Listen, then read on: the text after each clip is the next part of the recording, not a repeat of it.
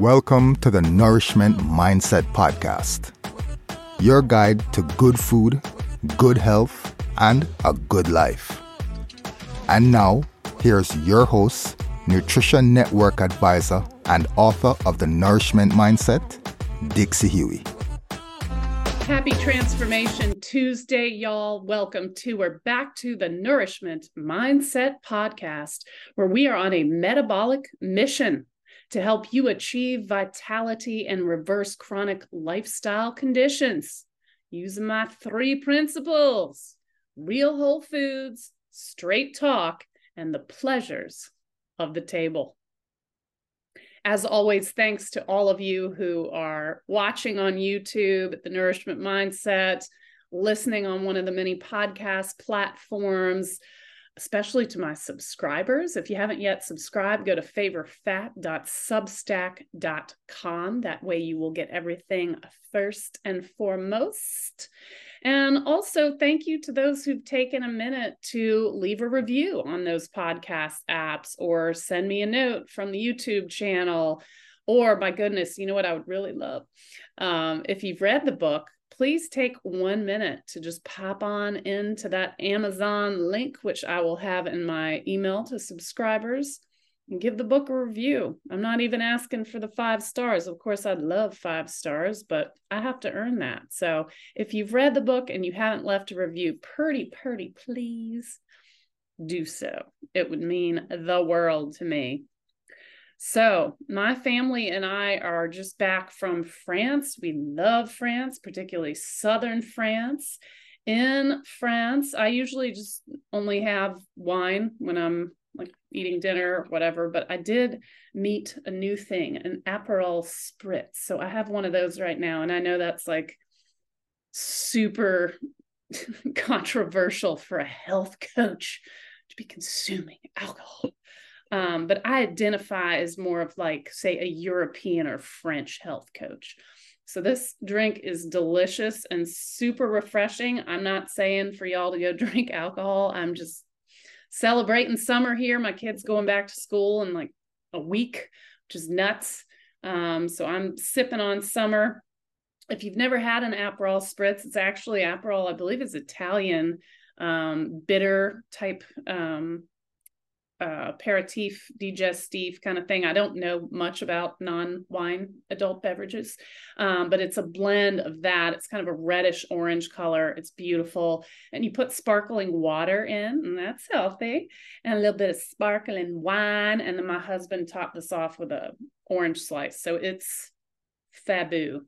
So if you want to try Aperol Spritz, let me know what you think. But that's not what we're here to talk about today. Today, I have 2 topics that I want to bring up. The first one is one of my absolute favorites.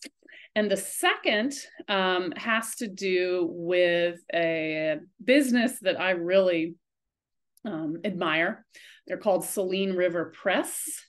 I do occasional writing for Saline River Press. And the first topic, though, before we get into Saline River Press and the article that I just wrote in their interview, I mentioned I have a favorite topic. One of my absolute big, hot favorite topics is cholesterol. Yes, cholesterol is so important that it got a whole entire chapter in my book. It is chapter 18, and that is titled Cholesterol Paranoia Syndrome. So if you've read the book, you know all about CPS and the dangers of CPS. And if you haven't, please dive on in and find out. Let's go over just some fun facts. I'm not going to read chapter 18 to y'all. I think I actually did that in one of my earlier podcasts.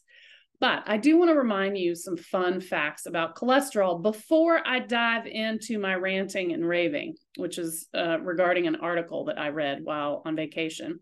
So some fun facts about cholesterol. Now, when you get your blood work done and you get it back, there are reference ranges, right? And so back in the day, the reference range for cholesterol to be considered normal, and if you're watching YouTube, you see my air quotes, was 300 or lower. So you don't, according to these powers that be, you don't want to be above 300. Bad stuff. Well, the reference range has been dropped to 200.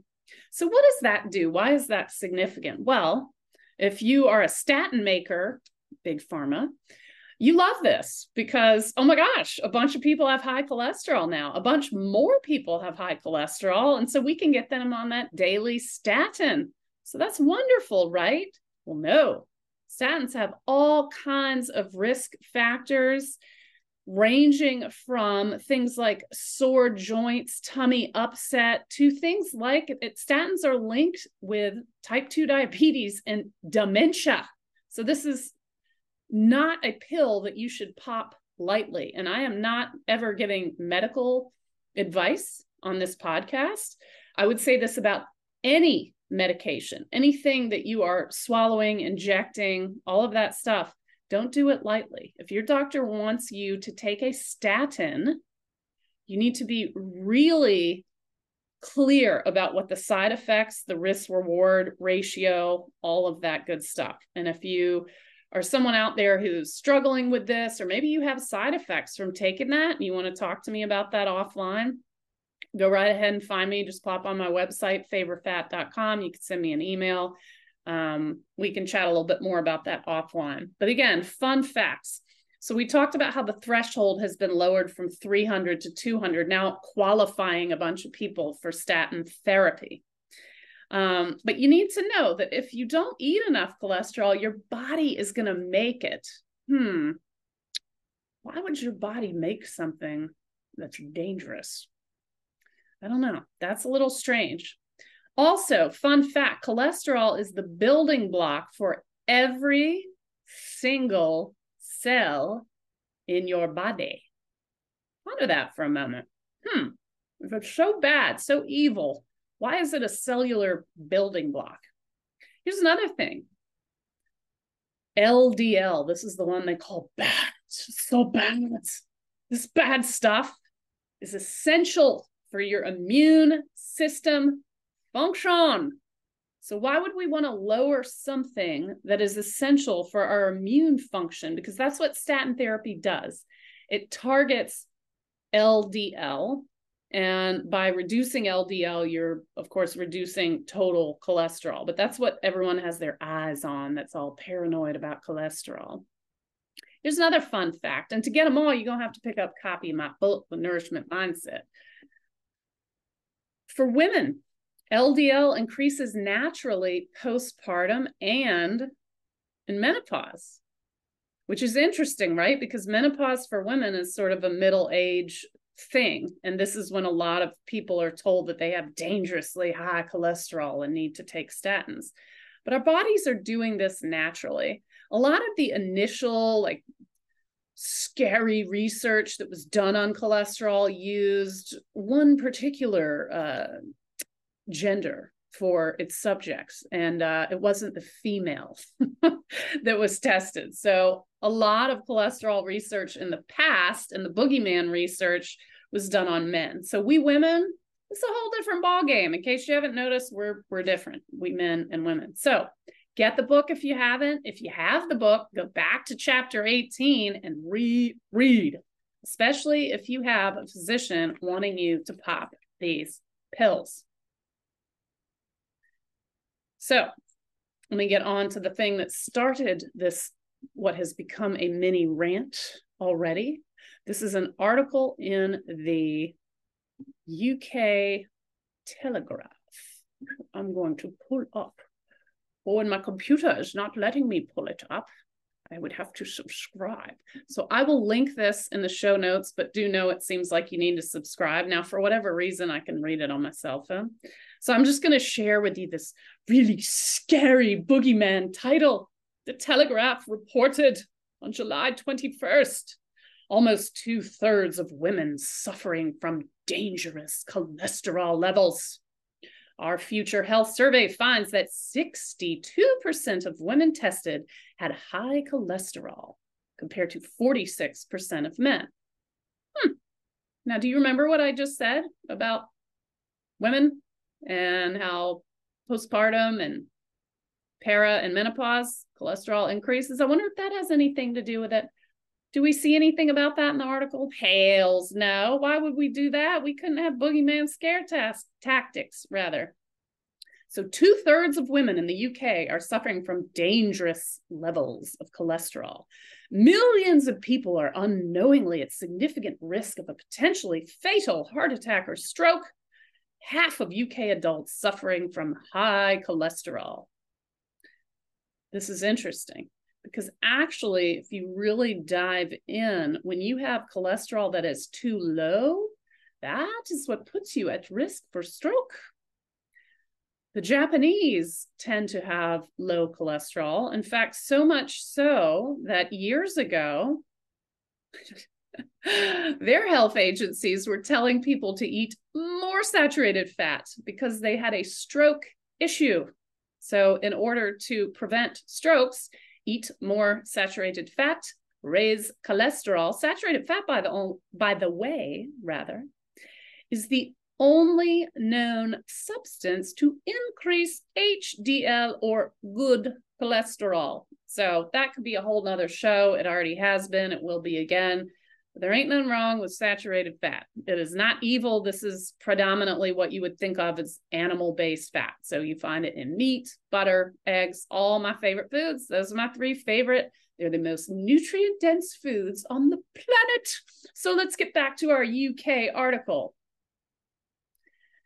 So if you're a statin purveyor, you're pretty happy with this because half of the UK population is available and ready to start popping your pills.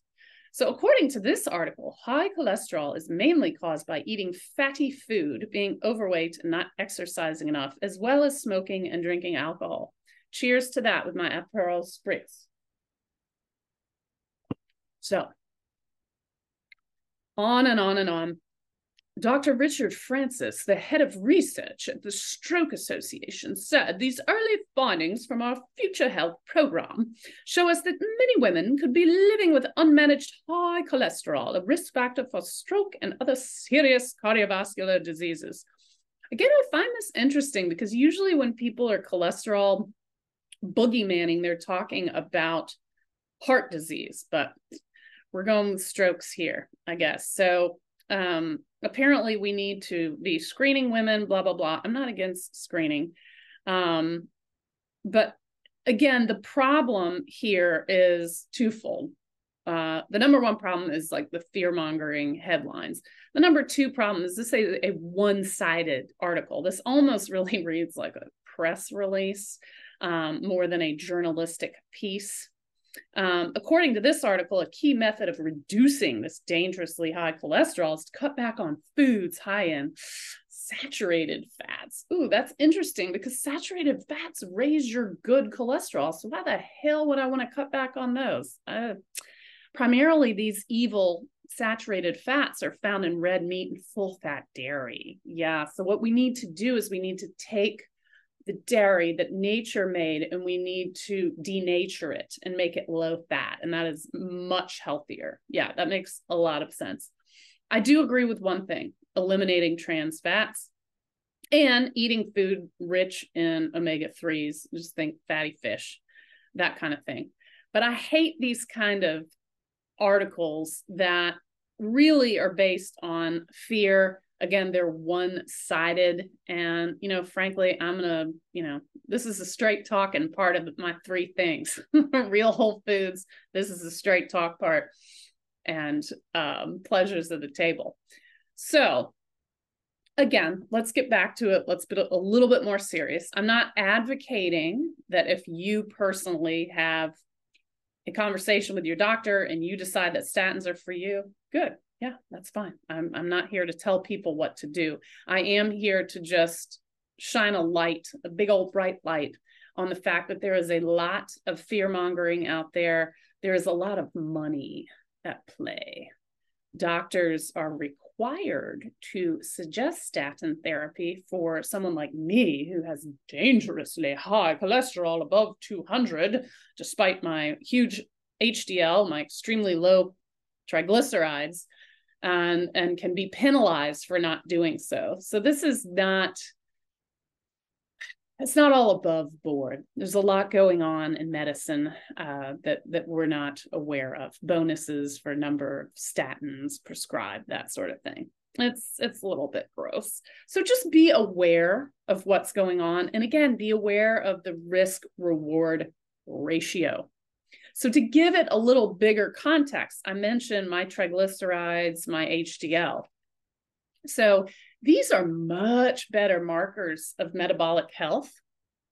Ideally, I like to talk optimal. You want your triglycerides under 100. Now, your reference range is going to say 150. I mentioned reference range earlier when I said that it went from 300 to 200 for cholesterol for some mysterious reason. I don't know why. And you want your HDL cholesterol. I believe the reference range is 30 for men, 40 for women. It's in my book. I should know this stuff. But I would say you want it above 50. You really, and how do we do this? How do we increase our HDL? Well, you eat saturated fats, butter, eggs, steak, bitches. That is how you do it. Here's the funny thing.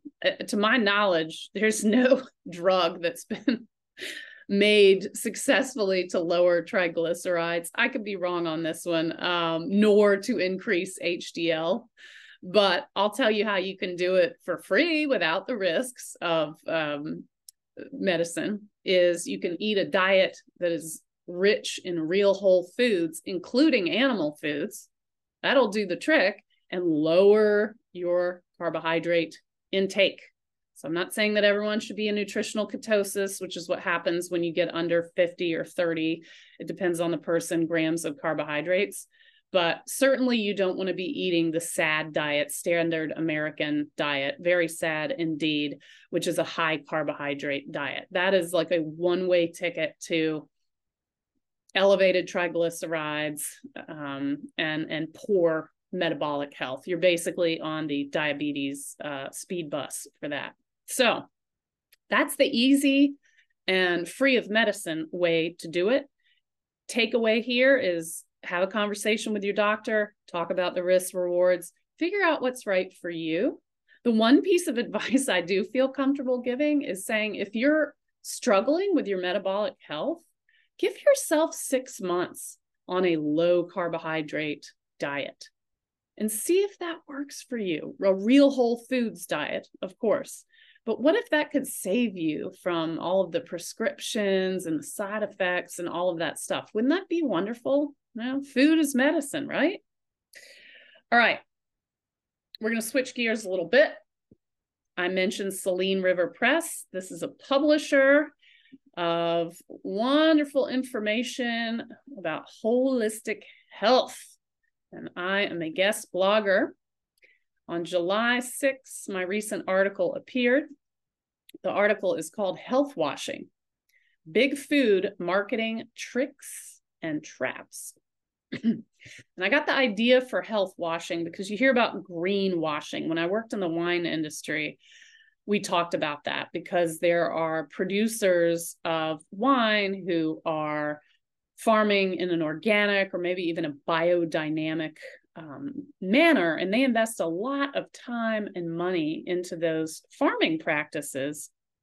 And then there are the people that want to pretend like they're ecologically sustainable or sensitive or what have you. And so that's what greenwashing is, when you're sort of trying to appear to, at least in the wine industry, operate and farm in a manner that is ecologically better, but maybe you're not actually doing that. So you're greenwashing. Here I'm talking about health washing. So what is this?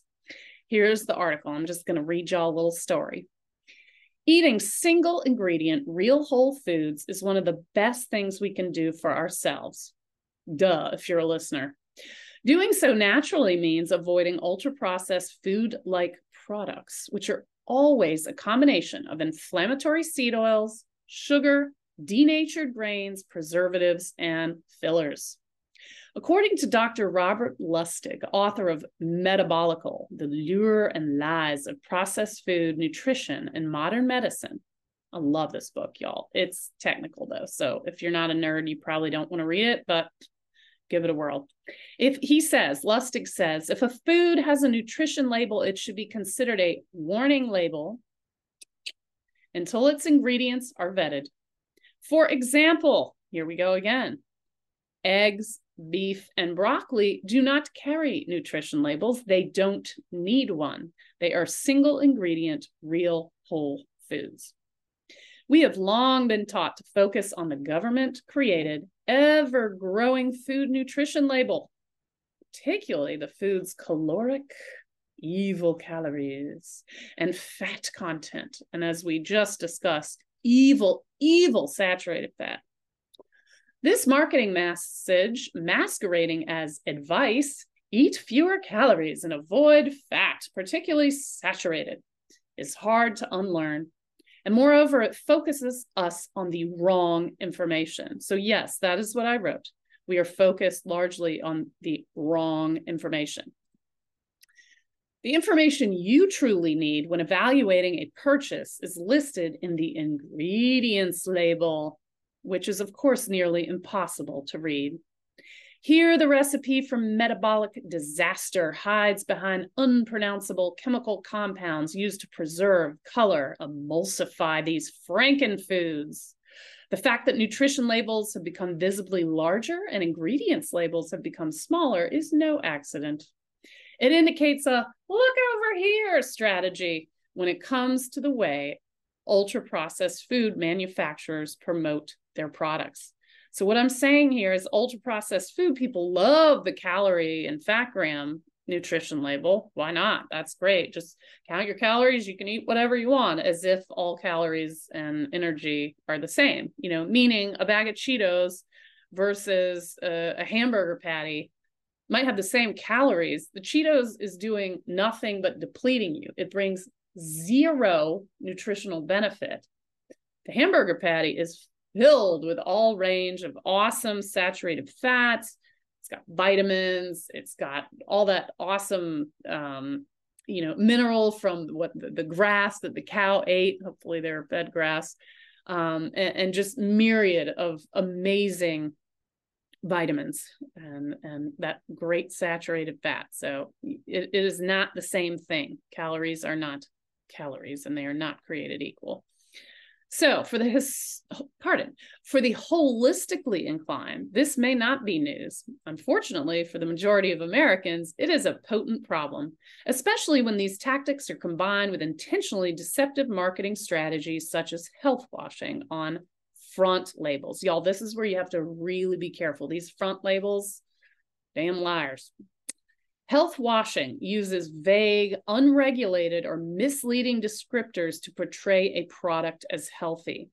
Be suspicious about what is promoted on a food's front label, perhaps even more so than on the nutrition labels. Below, I will give you a list of some of the worst health washing offenses used by Big Food.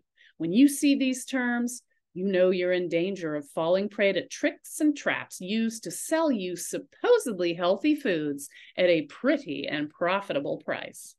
So number one here, y'all, is net carbs. If you see a product that says net carbs, go in the other direction. Put it down, walk away. For anyone who's trying to limit carbohydrates, what truly counts is the total amount of carbohydrates. Here with these net carbs, Big Food employs meaningless marketing math. You subtract fiber, sugar, alcohols, etc. from the total count to focus the unsuspecting buyer on a concept. This concept is, of course, net carbs. The human body does not do carbohydrate math. This is just a food marketing trick used to lure people, y'all, into highly profitable products because they're charging more for them. Keto products. This is a related growing category, including everything from freaking ice cream to bread and other starches. These producers borrow the term keto from the eating regime known as a ketogenic diet. Maddeningly, many of these so-called keto products are too high in carb count to support people wanting to get into the deeper low-carb space to live in nutritional ketosis. This is where your body is burning fat for fuel instead of glucose. In addition to paying more for a gimmick, those looking to reverse metabolic conditions such as type 2 diabetes or obesity can be harmed by this trickery. I can't tell you how many times I talk to people who are trying to follow a ketogenic diet and they pick up some keto bread and they, oh, Dixie only has, 3 net carbs. And I say, all right, but look at the label. So thank goodness the label they'll put net carbs all over the front with like flashing lights, like a movie marquee. But the back, you cannot lie on the back. Back says total carbs. And so, for example, someone who was celebrating her 3 carb sliced bread actually found that her bread had 28 grams of total carbs. So don't look at net carbs. It's just BS. Egg qualifiers. Here's another one. Most people paying more for cage-free or free-range eggs think they're buying nutritionally superior eggs from happy chickens roaming free outdoors, but it isn't so. To use the label cage-free, egg producers must offer a square foot, 1 square foot of indoor warehouse space per chicken. Free range isn't much improvement. You would think like, oh, they're free ranging on a, no. 2 feet of space plus, this is my favorite, access to the outdoors. Do they ever actually go outdoors? I don't know, but they can like be looking at a window or something. Such BS. What these consumers are likely looking for is called pasture raised. This refers to birds who are actually roaming outdoors, eating what they should be eating, which, by the way, is insects. It's certainly not chicken feed. So natural flavors. Here's another one. Oh boy, natural. Natural's good, right? So it doesn't take a lot of intellect to intuit that artificial flavors aren't good for you. These are obviously chemical shitstorms, but natural flavors come from nature, right? Same root word. Wrong.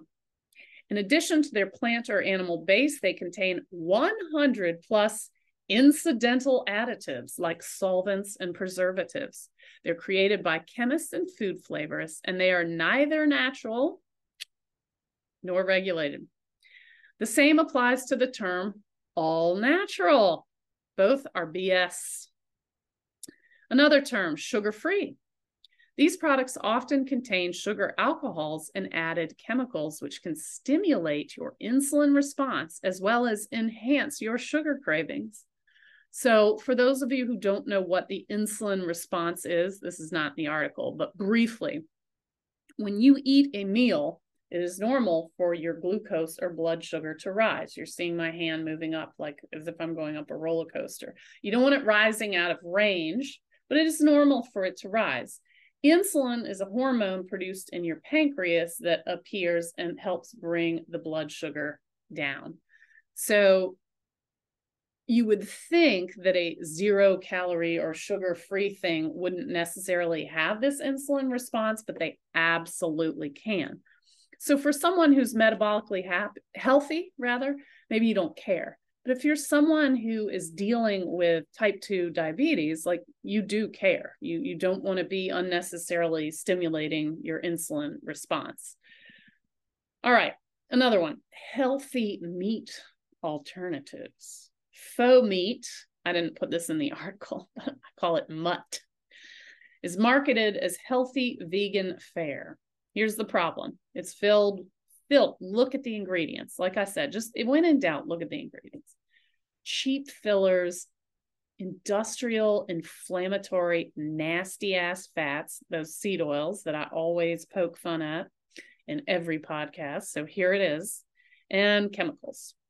And this mutt is often made with real meat cells. So if vegetarianism is your aim, hey, man, go the natural route, embrace your real whole foods. Just don't get fooled into thinking that this stuff is healthier than real meat. Finally, heart healthy. This is the worst of the worst. Why? Because it's brought to you by the American Heart Association, which, by the way, was started by Procter and Gamble. That's a big-ass food producer. These products proudly feature the AHA's little red heart, indicating that the food is good for heart health. But in reality, y'all, some of the worst food-like products, think your refined vegetable and seed oils, have been awarded this meaningless medal. Dr. Kate Shanahan, author of Fat Burn Fix, refers to the following oils as the hateful eight. I've said it before, it repeats. It bears repeating. Canola, cottonseed, corn, soybean, safflower, sunflower, rice bran, and grapeseed. Not healthy. It is worth noting, however, that there are some oils made from seeds which are healthy sources of fats. So it's not technically correct to say that all seed oils are horrible. So this is sesame and flax. You'll want to use caution cooking with those. You want to keep it, they're really better finishing oils, more of a flavor enhancer. And if you are going to put them over heat, keep it really low because you don't want the oils to oxidize. So like a grapeseed or a soybean, which I think is the worst of the worst, these are already inflammatory. When you cook them in high heat, they become oxidized and it's terrible. This is why I call these metabolic wrecking balls. So heart healthy, no bueno. That's the kind of stuff that's heart healthy. So if you see that little red heart, I'd be running in the other direction. So the examples I just gave are but a few of the multitude of masks placed over our eyes as we try to navigate the aisles of a mainstream grocery store. So y'all need to be aware. You need to be conscious. You need to always read the ingredients label. And remember, when it's trying too hard, it's marketing. It's not food. So in closing, y'all, thanks so much for your time. Thanks for your support. I always love to get your questions, whether you want to send them via Instagram, LinkedIn, from my website, wherever you want. You can respond to my subscriber email. If you have show ideas, let me know. We're on Instagram at Nourishment Mindset, ditto YouTube, and on LinkedIn, Dixie Huey. And I thank you again for your support from the bottom of my heart.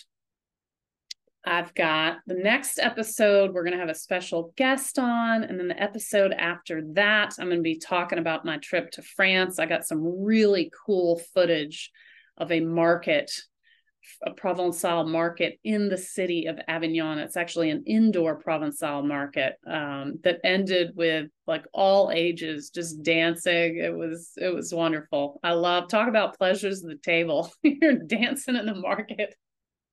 Maybe we should start a thing, dancing in the produce section of the supermarket. Anyway, I wish you a healthy and happy couple of weeks. I will be back in a couple of Tuesdays, and I look forward to receiving your questions, comments, show ideas, etc. Santé, y'all.